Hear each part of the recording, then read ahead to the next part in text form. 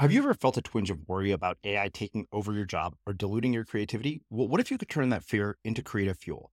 We've just published an amazing new ebook called The 4 Keys to Success in an AI World, and this is more than just a guide. It's a deep exploration into the human skills that AI can't touch, the skills that are essential for standing out and thriving, no matter how much technology evolves. We're talking about real differentiators here, like creativity, emotional intelligence, critical thinking, and much more. Inside, you'll find actionable insights and strategies to develop these skills, whether you're a creative person, a business person, or just simply someone who loves personal development. This isn't a story about tech taking over. It's a story of human creativity thriving alongside AI. Picture this, AI as your creative co-pilot, not just as a tool, but a collaborator that enhances your unique human skills. The 4 Keys ebook will show you exactly how to do that and view AI in a new way that empowers you instead of overshadows you. Transform your creative potential today. Head over to unmistakablecreative.com/4keys. Use the number 4, KEYS. That's unmistakablecreative.com/4keys and download your free copy.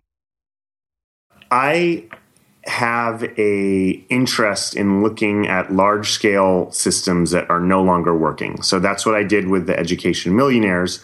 And so I was ready to write my next book. And I was like, well, what's another large-scale system that isn't working for anyone?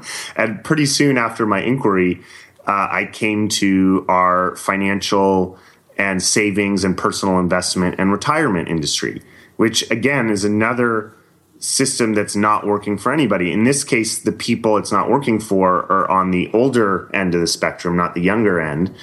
And nobody is feeling safe or secure about their retirement, about their financial future. And the system just isn't working. The most basic statistic around that is that the S&P 500, if you invested $10,000 in the S&P 500 index fund, which is what all the personal investment advisors recommend you do, is like these broad-based index funds, in the year 2000, right before the internet bubble, and you let that sit for 16 years, 15 or 16 years, right until now, and you let that sit, it would be worth about $14,000 or $15,000 nominally. But if you factor in inflation, you've really only gained maybe $1,000 or less over 15 years. I'm Srini Rao, and this is the Unmistakable Creative Podcast, where you get a window into the stories and insights of the most innovative and creative minds who've started movements, built thriving businesses, written best-selling books, and created insanely interesting art. For more, check out our 500-episode archive at unmistakablecreative.com.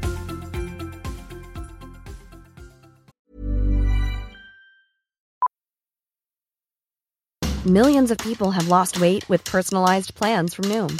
Like Evan, who can't stand salads and still lost 50 pounds. Salads generally for most people are the easy button, right? For me, that wasn't an option. I never really was a salad guy. That's just not who I am. But Noom worked for me. Get your personalized plan today at Noom.com. Real Noom user compensated to provide their story. In 4 weeks, the typical Noom user can expect to lose 1 to 2 pounds per week. Individual results may vary.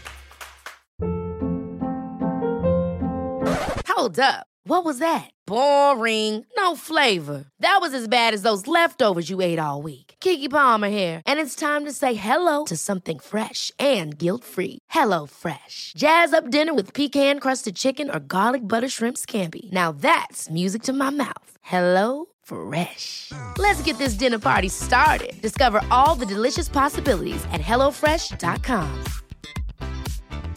Hey, it's Ryan Reynolds, and I'm here with Keith, co-star of my upcoming film, If, only in theaters May 17th. Do you want to tell people the big news? All right, I'll do it. Sign up now and you'll get unlimited for $15 a month and 6 months of Paramount Plus Essential Plan on us. MintMobile.com/switch. Upfront payment of $45 equivalent to $15 per month. Unlimited over 40 gigabytes per month. Face lower speeds. Videos at 480p. Active Mint customers by 531.24 get 6 months of Paramount Plus Essential Plan. Auto renews after 6 months. Offer ends May 31st, 2024. Separate Paramount Plus registration required. Terms and conditions apply if rated PG. Burrow's furniture is built for the way you live. From ensuring easy assembly and disassembly to honoring highly requested new colors for their award-winning seating, they always have their customers in mind. Their modular seating is made out of durable materials to last and grow with you. And with Burrow, you always get fast, free shipping. Get up to 60% off during Burrow's Memorial Day sale at burrow.com/ACAST. That's burrow.com/ACAST. burrow.com/ACAST. Here's a cool fact. A crocodile can't stick out its tongue. Another cool fact, you can get short-term health insurance for a month or just under a year in some states. United Healthcare short-term insurance plans are designed for people who are between jobs, coming off their parents' plan, or turning a side hustle into a full-time gig. Underwritten by Golden Rule Insurance Company, they offer flexible, budget-friendly coverage with access to a nationwide network of doctors and hospitals. Get more cool facts about United Healthcare short-term plans at uh1.com. As creators, we're always on the move. Whether it's a live podcast event, a pop-up shop, or a workshop, we're constantly interacting with community, and that's where Tap to Pay on iPhone and Stripe comes in. Imagine this. You're at a live event, a listener loves your merch, or a participant wants to sign up for your course on the spot. With Tap to Pay on iPhone and Stripe, you can accept their payments right there and then, right from your iPhone, so there's no extra hardware or no delays. Total game changer. It's not just for creators. Any business owner can do this. It's about making transactions smoother and much more personal, growing your business in your way. We've been using Stripe for our products and courses for a long time, and now with Tap to Pay on iPhone, you can take your business to the next level too. So visit stripe.com/tapiphone to learn more. Remember, folks, with Tap to Pay on iPhone and Stripe, your business is always at your fingertips. Michael, welcome to the Unmistakable Creative. Thanks so much for taking the time to join us. Yeah, thank you for having me. I'm really excited. Yeah. So, I came across your story because I have known about it for quite some time. In fact, I read your first book, The Education of Millionaires, and it made me rethink my entire education. So on that note, where I want to start is by asking you what the earliest memory you have is of something from growing up, an experience or a piece of advice that you got from somebody that influenced and shaped the work that you did later on with your life. Yeah, I would say my biggest influence in that regard is maybe not a specific piece of advice, but just the way my father lives his life. He was a activist in the kind of anti-war era of the 60s and 70s. If you've heard of the Pentagon Papers, he was the guy who released the Pentagon Papers to the New York Times. So he was kind of like the original whistleblower. A lot of people today say that people like, Edward Snowden are like the Daniel Ellsberg of the internet age, or Julian Assange or Bradley Manning, because he was kind of like the original whistleblower, back before the internet. So I grew up with this incredible example of somebody who just lived his life based on what he believed and his ideals and his values and his principles.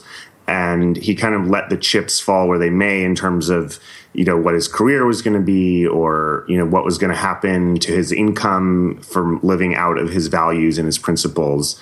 And, I can't claim to have done something as, courageous or earth-shattering as what my dad did back in the day, but his values really did seep into my life insofar as I've always really prioritized focusing on, like, why am I here? What do I want to do? What mark do I want to leave on the planet before I'm gone?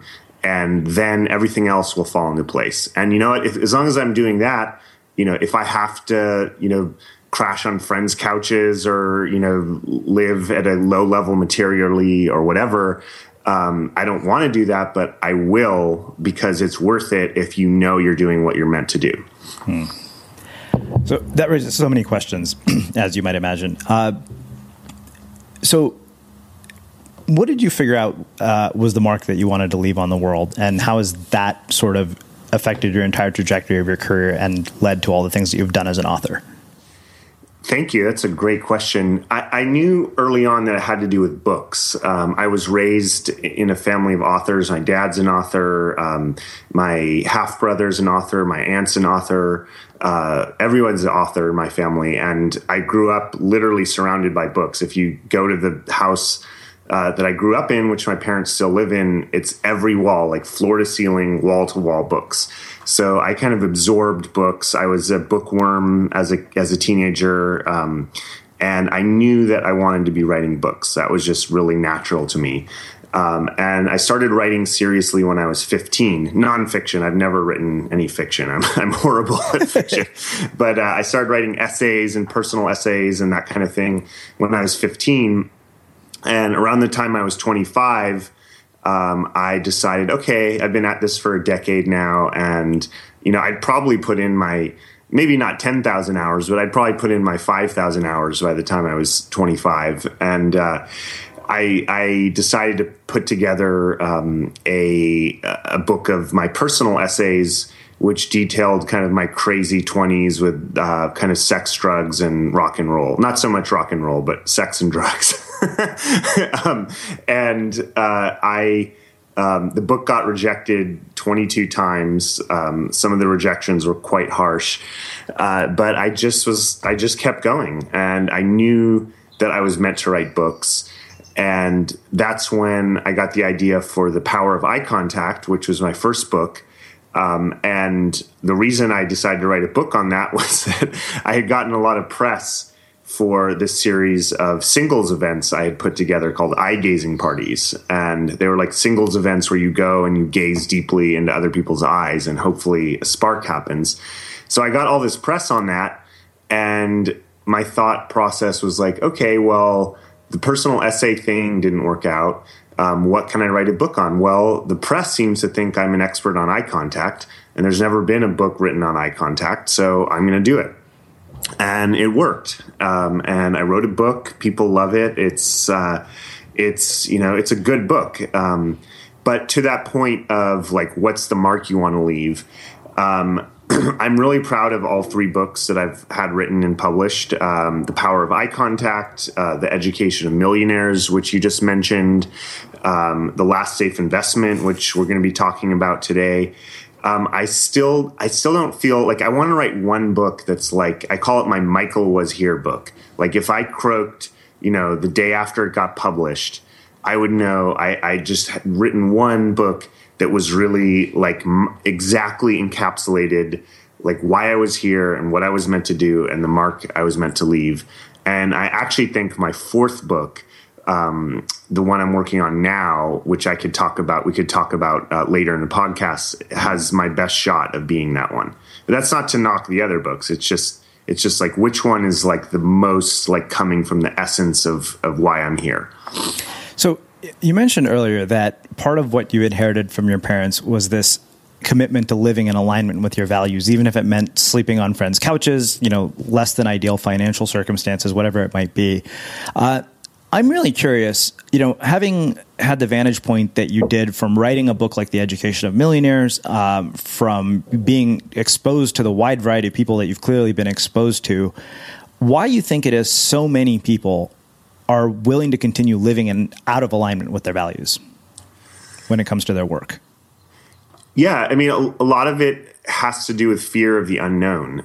So, people are raised in an educational system, and I write about this in the Education of Millionaires, that really encourages you to stick to the line. Don't take too many risks. Just go to school. Get your A's. Go to college. Get a safe job. We have that same programming from our parents. Now, our parents want us to be safe. Like that's like the number one prerogative of a good parent, is to ensure the safety of their children. And everything else, happiness and fun and bliss, all that is great. But like when it comes down to it, our parents, if they're good parents, are there to keep us safe. So that's kind of their job as parents. So naturally, when a kid comes and says, hey, I have this dream and I want to go start a business, or I want to write a book, or I want to go save the world and, stop hunger in Africa, or whatever it is, the parents have this dual reaction usually, because part of them is really happy that their kid has all these ideals and is creative about something. But probably the larger part is this fear reaction of, oh my God, my kid's not going to be able to survive. They're not going to pay rent. They're not going to have food. Like, let me tell them, instead that they should go become an accountant or a doctor or a lawyer or whatever it is. So we get all this programming telling us one thing and very little message the other way. I mean, I was lucky that I got a lot of that opposite messaging as a child.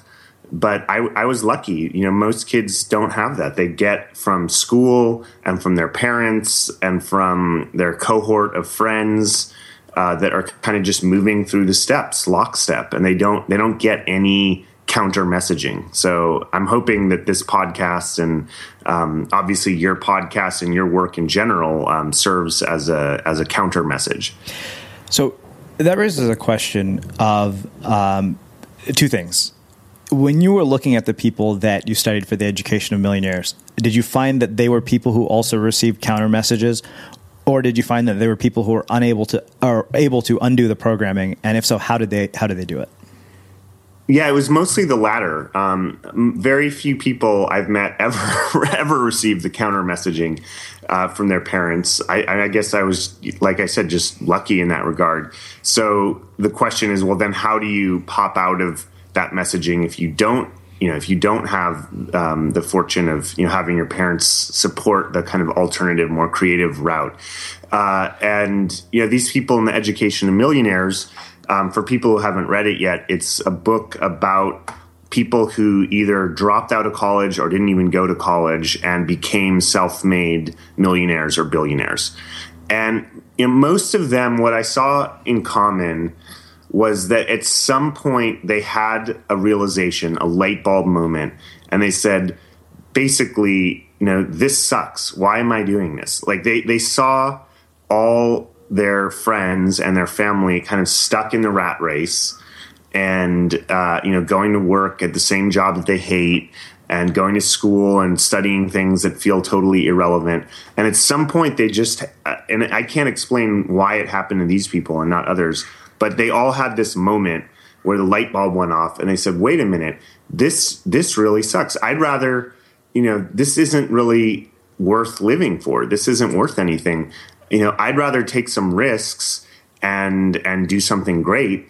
And if the worst thing happens, it doesn't work out. Well, I'm already kind of like, it's already not working out because I'm not happy. So let me at least try to make it work out in a way that makes me happy. So, I think the light bulb moment is interesting, and I've asked people numerous times why we often miss the light bulb moment, but that's actually not the question I have about it, because I feel like a lot of people get the light bulb moment and they don't do anything about it. And I'm curious what you found in these people that you studied that enabled them to do something in the light bulb moment. Like, how do they mitigate the emotional challenges of doing something so risky? One of the words that came to me when I was interviewing these people was hustle.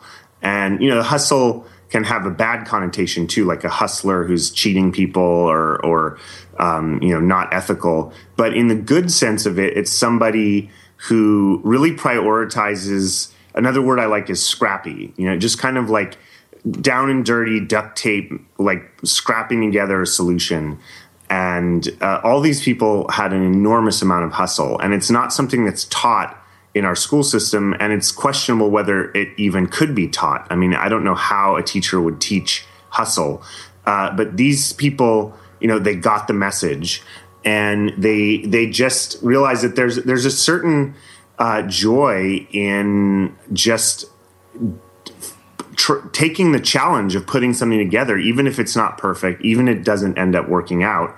That actually is a joy in and of itself. It's more fun probably than going with your coworkers after work and having a beer or watching TV or whatever it is that most people do to numb out after their 9-to-5 jobs.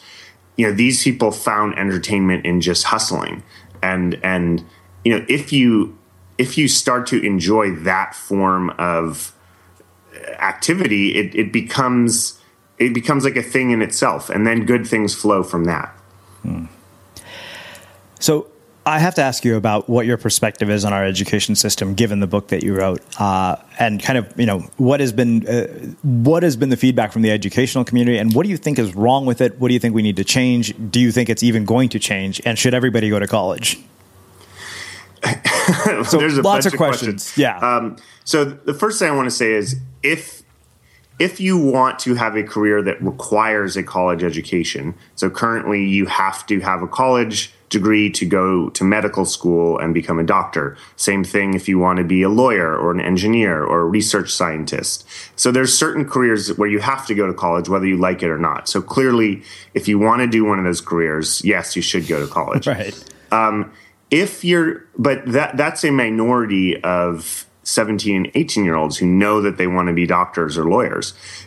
If you're in the much larger group who either doesn't really know what you want to do, or maybe you do know what you want to do and it's something very creative like starting a business or being an artist or starting some kind of social movement or activism, then to me it's very questionable whether you should go to college right away for a bunch of reasons. One, it's very expensive, and kids. The average amount of student debt that kids are graduating now is about $30,000. That's a lot of debt for a 22-year-old without an income. And I think one should think long and hard whether you want to start your working life with 30, 40, 50 or more $1,000 in debt. Especially when, if you're just figuring yourself out, you could figure yourself out doing volunteer work, which doesn't cost anything. You could figure yourself out trying to write a novel, which might not get published, but it doesn't cost anything. You could figure yourself out starting a business. And all these things are, or just getting a job. That's actually what a lot of people in my book did, is they got a job. And by the time their friends were 22 looking for a job, these people already had, 4 years of work experience under their belt and some savings. Instead of debt, they actually had savings. So there's so many options for finding yourself, exploring what you want to do other than college, that I think in general, most people who aren't really sure what they want to do with their lives, which is probably most 18-year-olds, should go and do, again, there's that word scrappy or hustle. Like they should go out and hustle and not spend, another 4 years in classrooms. Yeah. Well, I happen to agree with that completely as somebody who got an MBA and learned that business school teaches you nothing about running a business. Yeah, exactly. Well, and one other question you asked is, what was the response from the educational community? Yeah. Well, it was mostly, as you can imagine, very negative. One funny anecdote is that the president of Brown University, Vartan Gregorian, when I was at Brown, wrote a blistering attack on my book. He hadn't actually read it. It was pretty clear from his review, because he just says things about the book that if you had read it, you wouldn't. He would have known were not correct. But anyways, he wrote this attack on maybe the title of my book or something in Time magazine, which I thought was pretty interesting. I got several college presidents writing attacks. But I also got a lot of people saying, hey, you're right. College is a mess right now. You have the whole Bernie Sanders campaign to a large degree is being fueled by young people who feel they've gotten a totally bad rap, a bad deal. I mean, with the college debt they've accrued, and they're seeing that, that they really got screwed in a lot of ways. It's just not, it's not working at all. Yeah. So it's a broken system, and it needs to be reimagined from the ground up. That kind of change is going to happen. We had Adam Grant here recently, and of course, because he's a professor, I asked him. He said the biggest challenge they have right now is the incentives to change the system aren't strong enough for the people who benefit from being within it. Totally.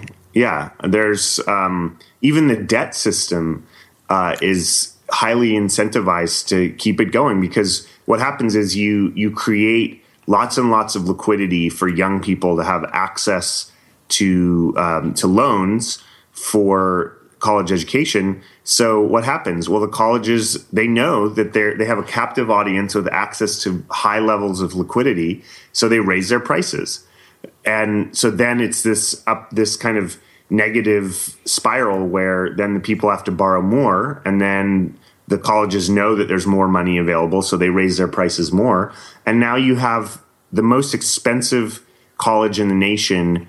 Last I checked, this may be a year or two old, but recently it was Sarah Lawrence, which is a small liberal arts school in New York, and it was $60,000 a year. Wow. Think about that. $60,000 a year. That's $250,000, more than $250,000 to educate an 18-year-old to get them ready for the workforce. Hey, I've got news for you. You can be ready for the workforce now without spending $250,000 to get a resume that's going to look like almost everybody else's resume, and it will make you lucky to get a unpaid internship. Like you probably know about this from, just your own experience going through this system. Yeah. Like people are literally fighting for unpaid internships to get their toe in the door, their foot in the door, after spending $250,000 on the education that was supposed to get them a job. Yeah, it's unreal. I mean, I am of the belief that the entire thing is going to cave in at some point.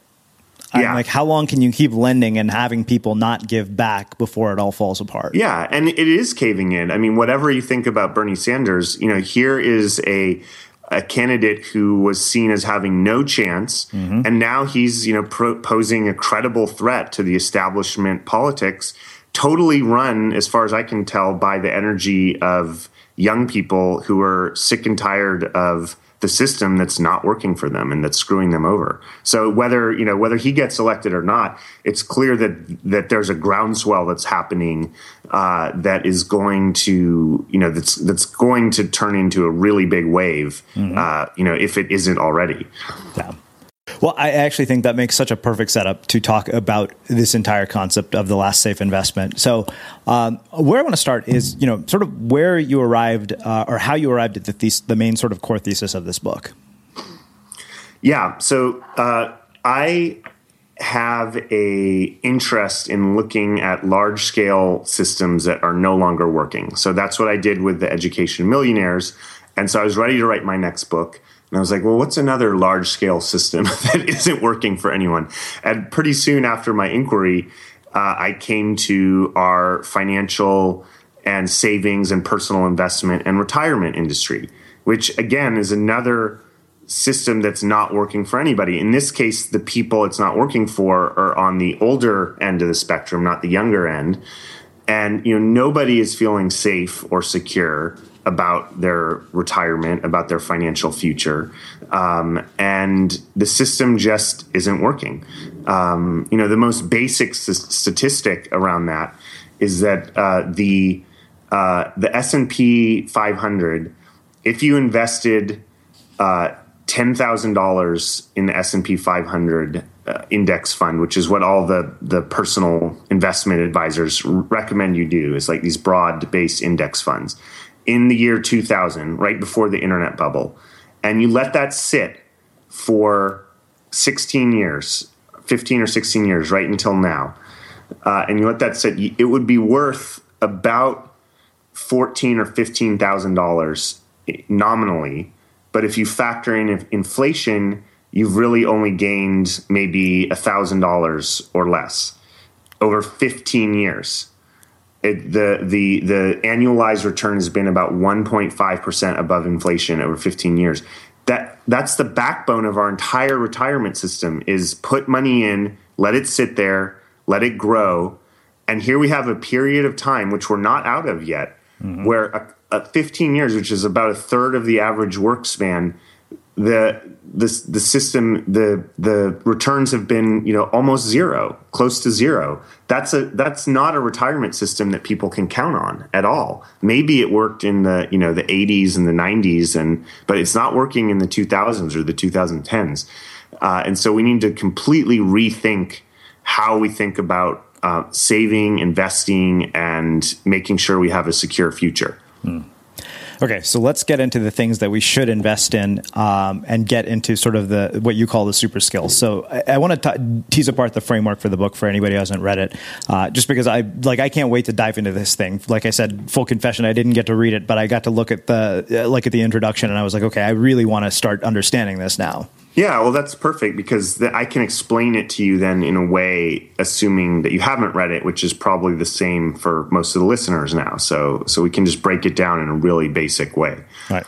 So let's start at the very beginning of it. Yeah, let's do it. So you start basically with earning. Every system, whether it's the traditional system or our system, you've got to have some money that you earn, to invest. Now, the traditional system, which we call the financial advice commonly delivered, or FACT, or you can pronounce that however you like, it goes from earning to saving. So it basically says, take whatever you earn, whether it's 50,000 or 60 or 100,000 or whatever. Save as much of it as possible. Don't go out to dinner. Don't go out to movies on date night. Watch a video instead. Cook at home. Comparison shop on where the best deals on gasoline are, and do all these. Don't drink lattes. That kind of thing.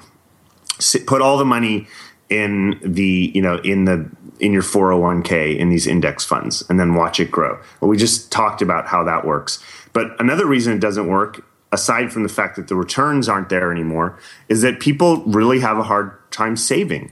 You're supposed to save like 10% of your income. Very few people do that. The average savings rate is more like 1 or 2 or 3% at most.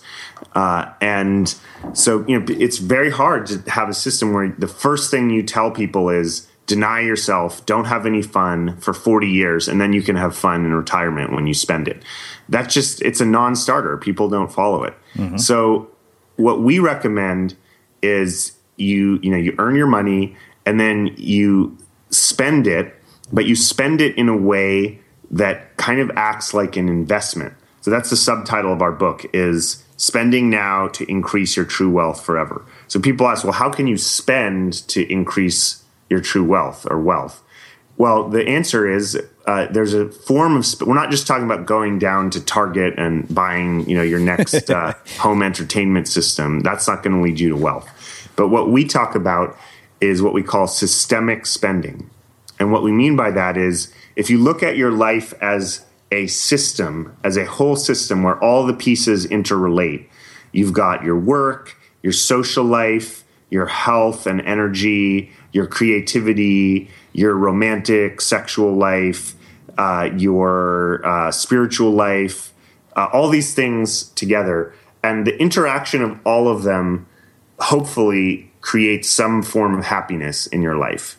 And if you're not happy, then this is where you're hoping that you're going to head towards, is some form of happiness where all these areas of your life are working together. So, that's the main goal here. When you ask people, why do you want to have money? Why do you want to become wealthy? Usually, in our experience, they say some version of they want to be happy, they want to feel free, and they want to feel secure. Happiness, freedom, and security. Those are generally some version of those, the three things people look to have money. So our thesis is you got to look at your whole life as something that is going to generate these things. It's not going to be just the savings in your bank account that's going to generate happiness, security, and freedom. It's everything in your life, from your health to your relationships to your spirituality, if you have a spiritual path, to your creativity, to your work, to everything. And you can actually spend your money in a way that is in alignment with having all these things work together. So, for example, the traditional system says, don't spend money. Try to spend as little money as food as on possible. Save that money. Well, our system says, no, spend money on food, but spend it really wisely on quality food. Spend it on healthy food that gives you energy. And if you spend that money that way, that's actually it transforms it from spending to investing, because now you're investing in your health, which is one of these assets in this system of your life. Now you're investing in your energy, which is going to radiate out into every other area of your life. And so you can look at almost any area of your life, and if you see it in the context of the whole system of your life, you can actually find ways to spend that end up investing in that whole system and cycling through the whole system of your life. So you're creating more of the value in all these areas that matter. Ever catch yourself eating the same flavorless dinner 3 days in a row? Dreaming of something better? Well, HelloFresh is your guilt-free dream come true, baby. It's me, Keke Palmer. Let's wake up those taste buds with hot, juicy pecan-crusted chicken or garlic butter shrimp scampi. Hello Fresh. Stop dreaming of all the delicious possibilities and dig in at HelloFresh.com. Let's get this dinner party started. A lot can happen in 3 years, like a chatbot may be your new best friend. But what won't change? Needing health insurance. United Healthcare Tri-Term Medical Plans, underwritten by Golden Rule Insurance Company, offer flexible, budget-friendly coverage that lasts nearly 3 years in some states. Learn more at uh1.com. Everyone knows therapy is great for solving problems. But getting therapy has its own problems too. Like finding the right therapist, fitting into their schedule, and of course, the cost. Well, BetterHelp can solve those problems. It's totally online and built around your schedule. It's surprisingly affordable, too. Connect with a credentialed therapist by phone, video, or online chat, all from the comfort of your home. Visit BetterHelp.com to learn more and save 10% on your first month. That's BetterHelp, H-E-L-P. I'm Sandra, and I'm just the professional your small business was looking for. But you didn't hire me because you didn't use LinkedIn Jobs. LinkedIn has professionals you can't find anywhere else, including those who aren't actively looking for a new job, but might be open to the perfect role, like me. In a given month, over 70% of LinkedIn users don't visit other leading job sites. So if you're not looking on LinkedIn, you'll miss out on great candidates like Sandra. Start hiring professionals like a professional. Post your free job on linkedin.com/people today. This is Paige, the co-host of Giggly Squad, and I want to tell you about a company that I've been loving, Olive & June. Olive & June gives you everything that you need for a salon-quality manicure in one box. And if you break it down, it really comes out to $2 a manicure, which is absolutely insane. It's also so easy to get salon-worthy nails at home with Olive & June. The difference between how your nails used to look when you did them yourself and now with the Mani system is a complete game changer. The best thing about Olive & June, too, is it's a quick dry. Dries in about 1 minute, lasts for 5 days, and full coverage in up to 1 to 2 coats. Visit oliveandjune.com/perfectmani20 for 20% off your first system. That's oliveandjune.com/perfectmani20 for 20% off your first system. Burrow's furniture is built for the way you live. From ensuring easy assembly and disassembly to honoring highly requested new colors for their award-winning seating, they always have their customers in mind. Their modular seating is made out of durable materials to last and grow with you. And with Burrow, you always get fast, free shipping. Get up to 60% off during Burrow's Memorial Day sale at burrow.com/ACAST. That's burrow.com/ACAST. burrow.com/ACAST. You know, it's really interesting to hear you say that because we had another guest here named Jim Bunch. He talked about, everything in your life is an environment, and every other environment, all the environments work together. Like one impacts the other. Yes. And as you were saying that, I thought about, the fact that I, for the longest time, hesitated to buy this really nice pair of Beats headphones. Yeah. And then I realized, I was like, oh my God, I'm a writer. I go to Starbucks every day. That was hands down one of the best investments I made in my productivity. And it was $100. And I realize now that was really not just a purchase, but an investment. Totally. So let's take that as a great example. So you go to 100 financial advisors and say, hey, I've got this great idea for an investment. I want to invest $100 in a pair of Beats headphones. And 100 out of 100 of those financial advisors are going to sit you aside and say, well, that's really nice, but that's actually not an investment. That's consumption. If you want to invest, you got to take that $100 and put it in this 401k that we manage for you. But if you ask us, it could be an investment, not necessarily. Yeah. If you just took the headphones and you just sat around and listened to music all day with them, that would be fun, and there's nothing wrong with that, but it wouldn't be an investment. But you point out how it can be an investment is if you take that spending and then you import it into a different context, which is not entertainment and music, but is work and productivity, it can pay off. And let's say that increases your productivity by 10% in a day. You get 10% done more because you're in a flow and you're just doing more. Well, over a year, that could be worth $10,000 or more. And each year after year after year, it could be that $100 investment is paying off, with a multiple of 100 times possibly, or or even 1,000 times over a lifetime. I mean, I don't want to get carried away here, but the point is you can get returns that are a lot higher than the 1.5% a year we've been getting on this S&P per average over the last 15 years. It's interesting. And the reason I brought up the 9 environments thing is it just makes me think, this guy said everything in your life is an environment. Everything you see, smell, hear, taste, or touch. And every time you upgrade one environment, it starts to affect the other ones. He said that's why your car should be immaculate. And, just listening to you say that, I'm like, okay, so it makes sense to buy nicer clothes. I had a friend who was telling me, he said, when you get on a flight, he said, you should actually dress up. You never know who you're going to meet in the airport. Yeah, well, there's another example. So, somebody who already has a closet full of nice clothes and, 100 pairs of nice shoes or whatever it is, probably their marginal return on investment for another nice suit or another pair of shoes is pretty low. But if you live in the Bay Area where I live and you see the way most 20-somethings go to work, and they look like they just got off, a skateboarding event or something, it's quite possible that by just upgrading their personal appearance a little bit, they're going to actually find that they're taken more seriously in the meetings, and that there's a sense of personal pride in one's appearance that ensues from in that case, probably the marginal return on upgrading one's wardrobe would be quite high. Mm-hmm. Okay, so we've talked about the investment component. Let's talk about this idea of super skills, because this is really mind-blowing to me. I look at this and I'm like, oh my God, these are all the things that nobody ever teaches you in a school classroom. Like all the things that nobody at my business school learned how to do. I'm like, these are so important. So let's get into, sort of at a high level, what these super skills are, and then we'll do a deeper dive into each one. Sure. So just as a background, so our argument is, we talked about the spending side.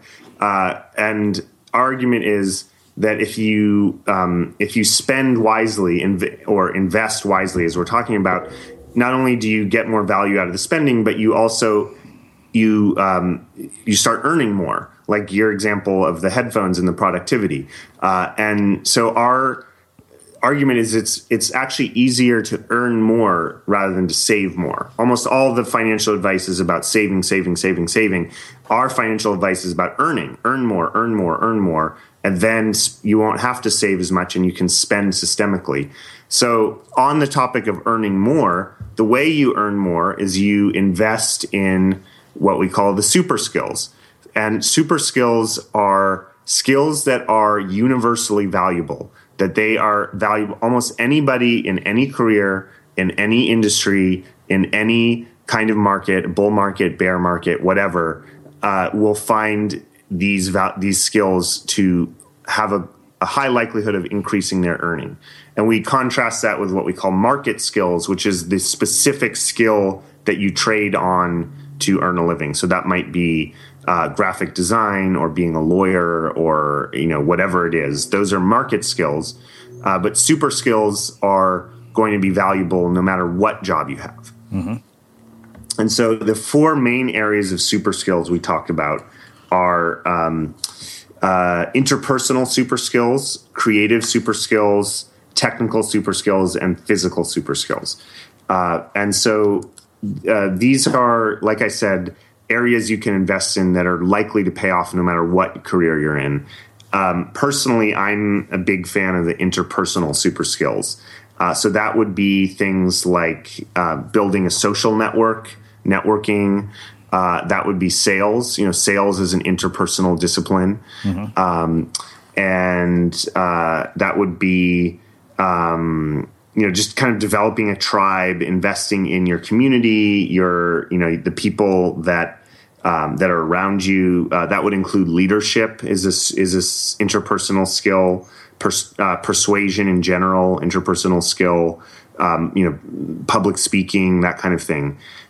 These are likely to have a very high payoff for you no matter what career you're in. So I have one question about interpersonal skills, and I'd meant to ask you this earlier when you mentioned the eye-gazing parties. What did you learn about interpersonal skills from your experience holding the eye-gazing parties?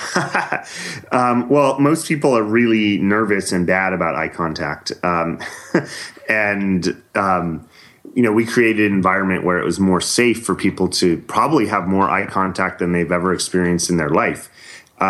What I learned from that whole experience of, spending a couple years, like really creating events where eye contact was explored in the deepest ways possible, is that a lot of it really has to do with emotional vulnerability. That's a buzzword now, vulnerability, and you hear all these TED Talks and things on vulnerability. Well, what does that actually mean? What it means is allowing yourself to be seen, including in the parts that you're kind of scared of or not, that aren't the most positive, uplifting parts of yourself, allowing all of yourself to be seen. And the cliche is the eyes are the window to the soul. Well, it's actually true. It's a cliche because it's true. If you want to look at somebody, if you really want to see the essence of somebody, you're not going to look at their toes, or you're not going to look at their neck, or whatever. You're going to look at their eyes. That's where you look at the person as a whole.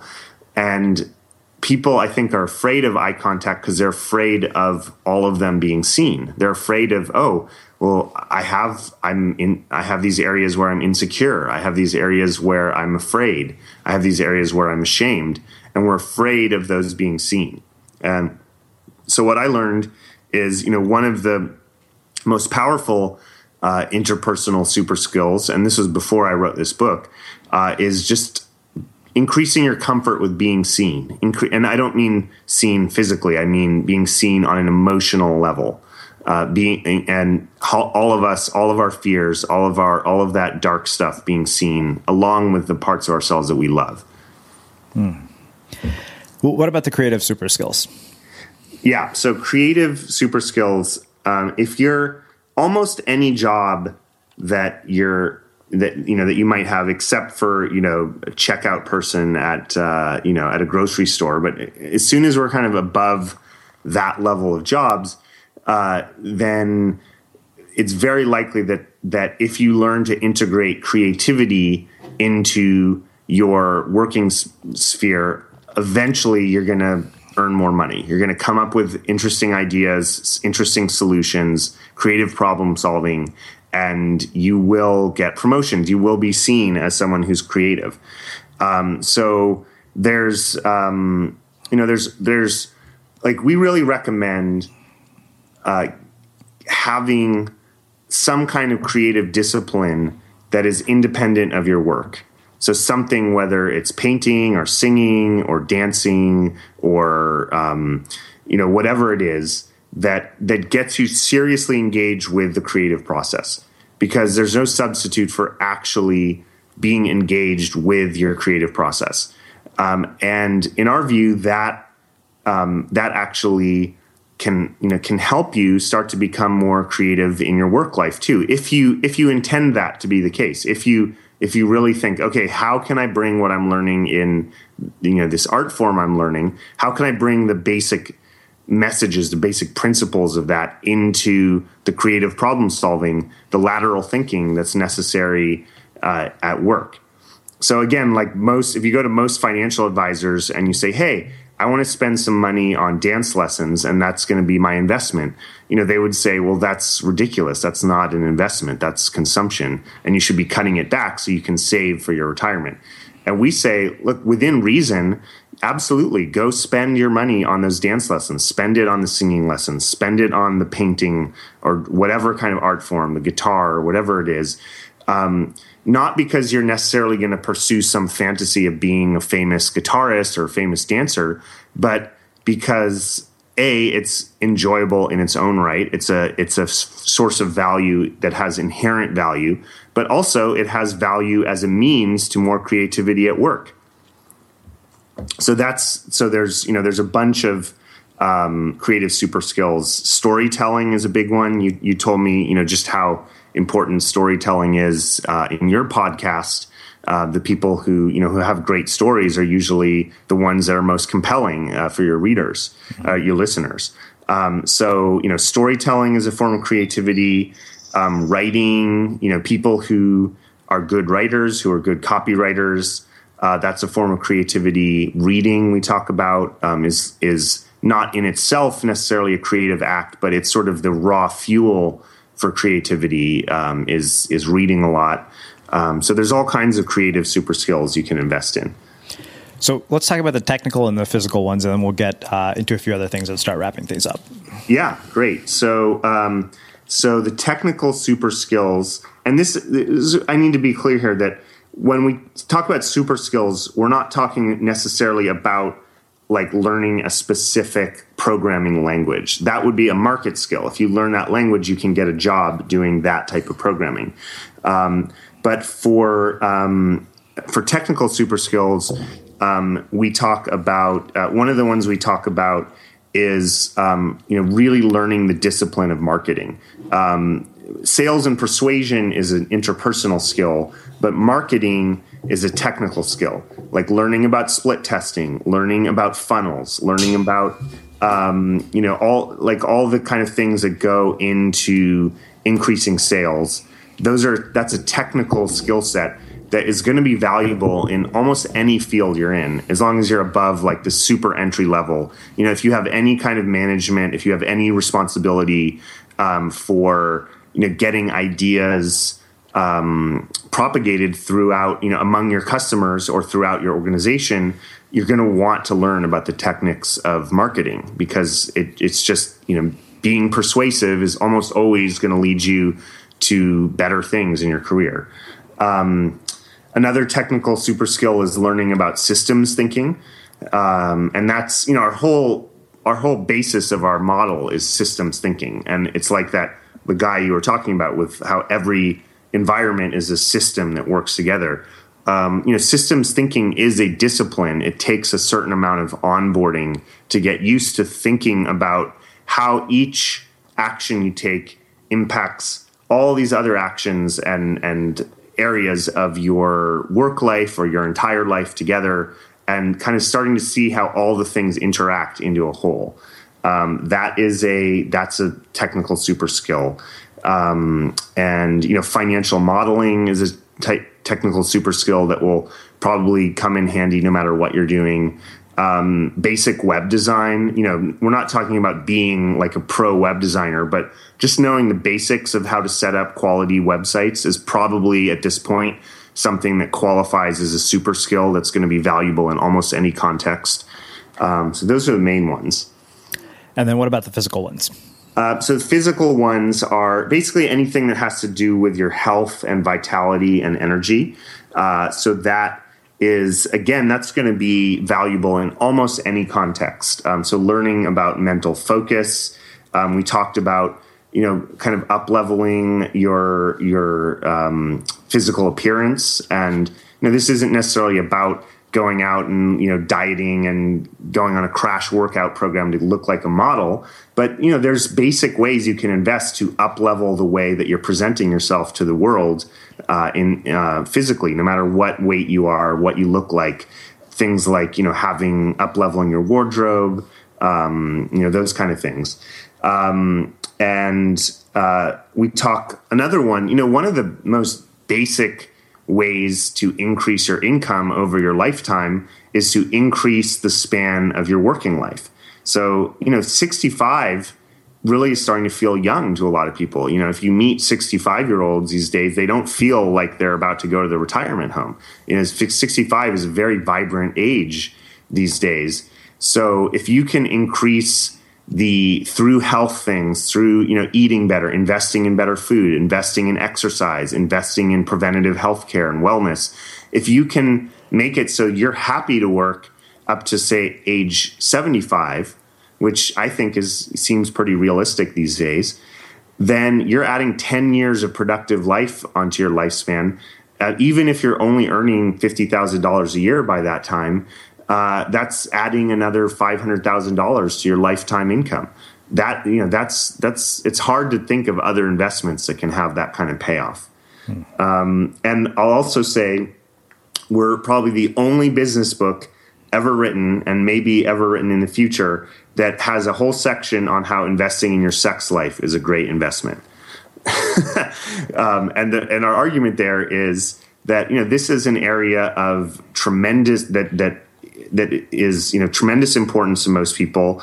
It has the potential to give an enormous amount of happiness in your life, and it just increases your vitality. Like if you're at the workplace, you can tell who's coming in on a Monday morning refreshed because they just had a really sexy weekend, right? You can tell. Like there's just something that gives you that extra spark when this area of your life is going well.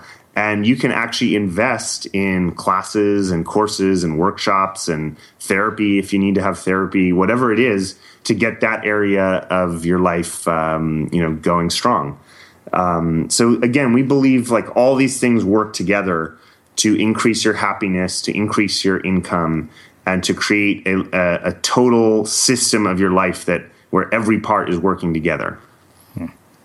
So you have two last sections of the book called The Advisor, Equity, and Tribe. So I want to finish by talking about those and then wrap up by talking about what the implications of all of this are for our future. Great. So this is, so far we've talked about kind of the earlier part of the career, like you're earning money, you're building up the system of your life, you're spending and investing to create this life that all works together for you.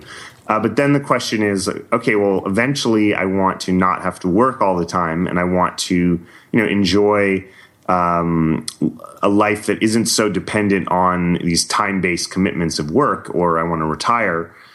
So how can I do that? You definitely need some savings in the bank to retire, of course. So we're not against savings. Our argument is that you're more likely to save if you earn more. I mean, it's pretty simple. Like, it's easier to save if you have a bigger pie to save from. And if you kind of learn to spend in these systemic ways rather than always needing to go to Best Buy, to make yourself happy with a new big TV screen or whatever gadget you're going to buy. So savings is a big part of it. But we also believe in developing what we call advisor equity.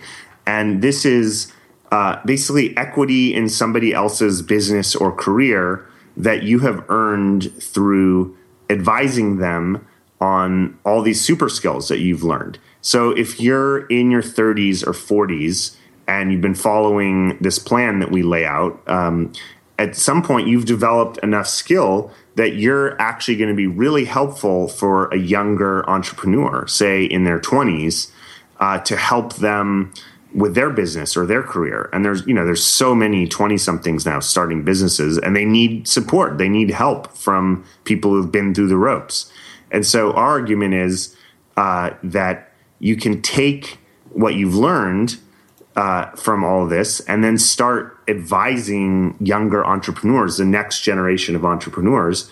And through that, you can either get what's called formal advisor equity, which is essentially, some amount of formal equity in the businesses you're advising that comes about through your advisorship position.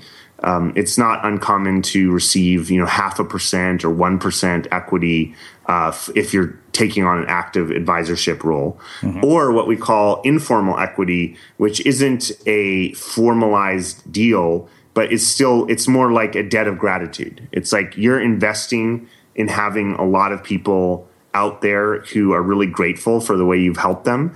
And that's going to come back. That's going to be whenever you need a favor or whenever you need, you need some help on your business or whatever it is, you're developing kind of a network of people that feel grateful for the help you've provided.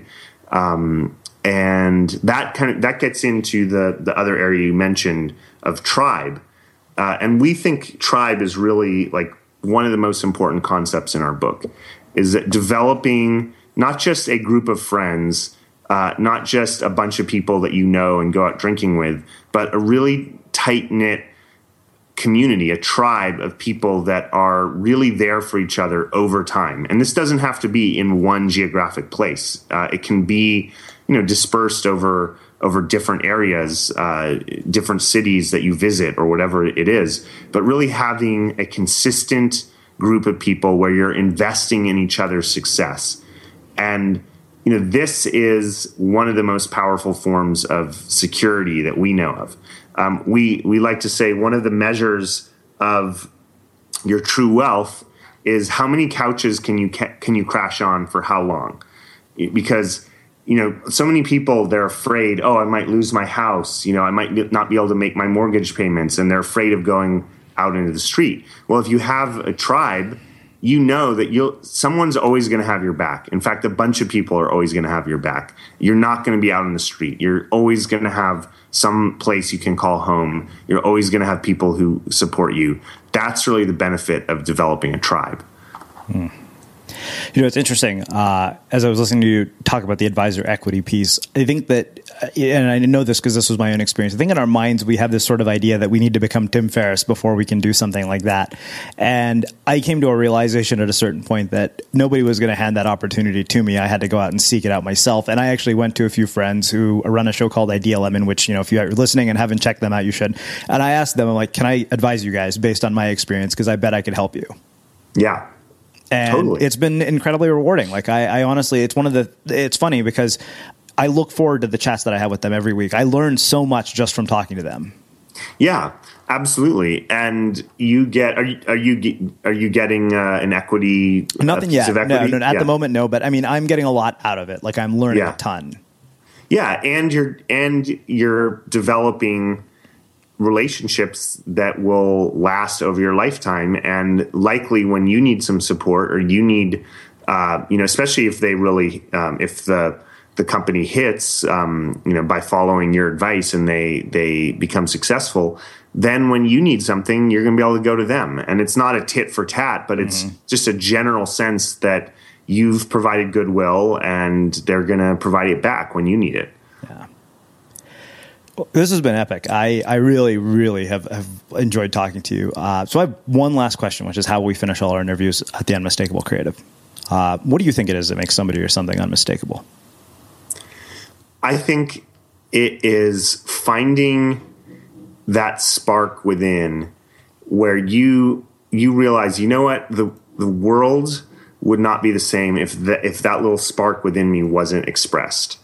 And maybe not the world, maybe it's just your community or the people you care about. But what's that thing where if you weren't here, if you were never born, or if, God forbid, you died early or whatever, you just weren't here, what's that thing that would be missing from the world?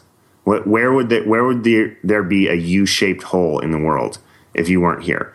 And most people, when they look around, probably the things they're doing at their current work situation do not express that spark, do not express that essence. And so whether you are able to make that as your form of income and your work, or whether it's something you do on the side, I really, really, really think it's pretty much one of the most important things you can do on the planet is find that thing that is unmistakably you. And if you weren't doing it, nobody else would be doing it, and there would be a U-shaped hole in the world. What is that thing? And you may not find it right away, but if you keep trying, you're going to find that thing.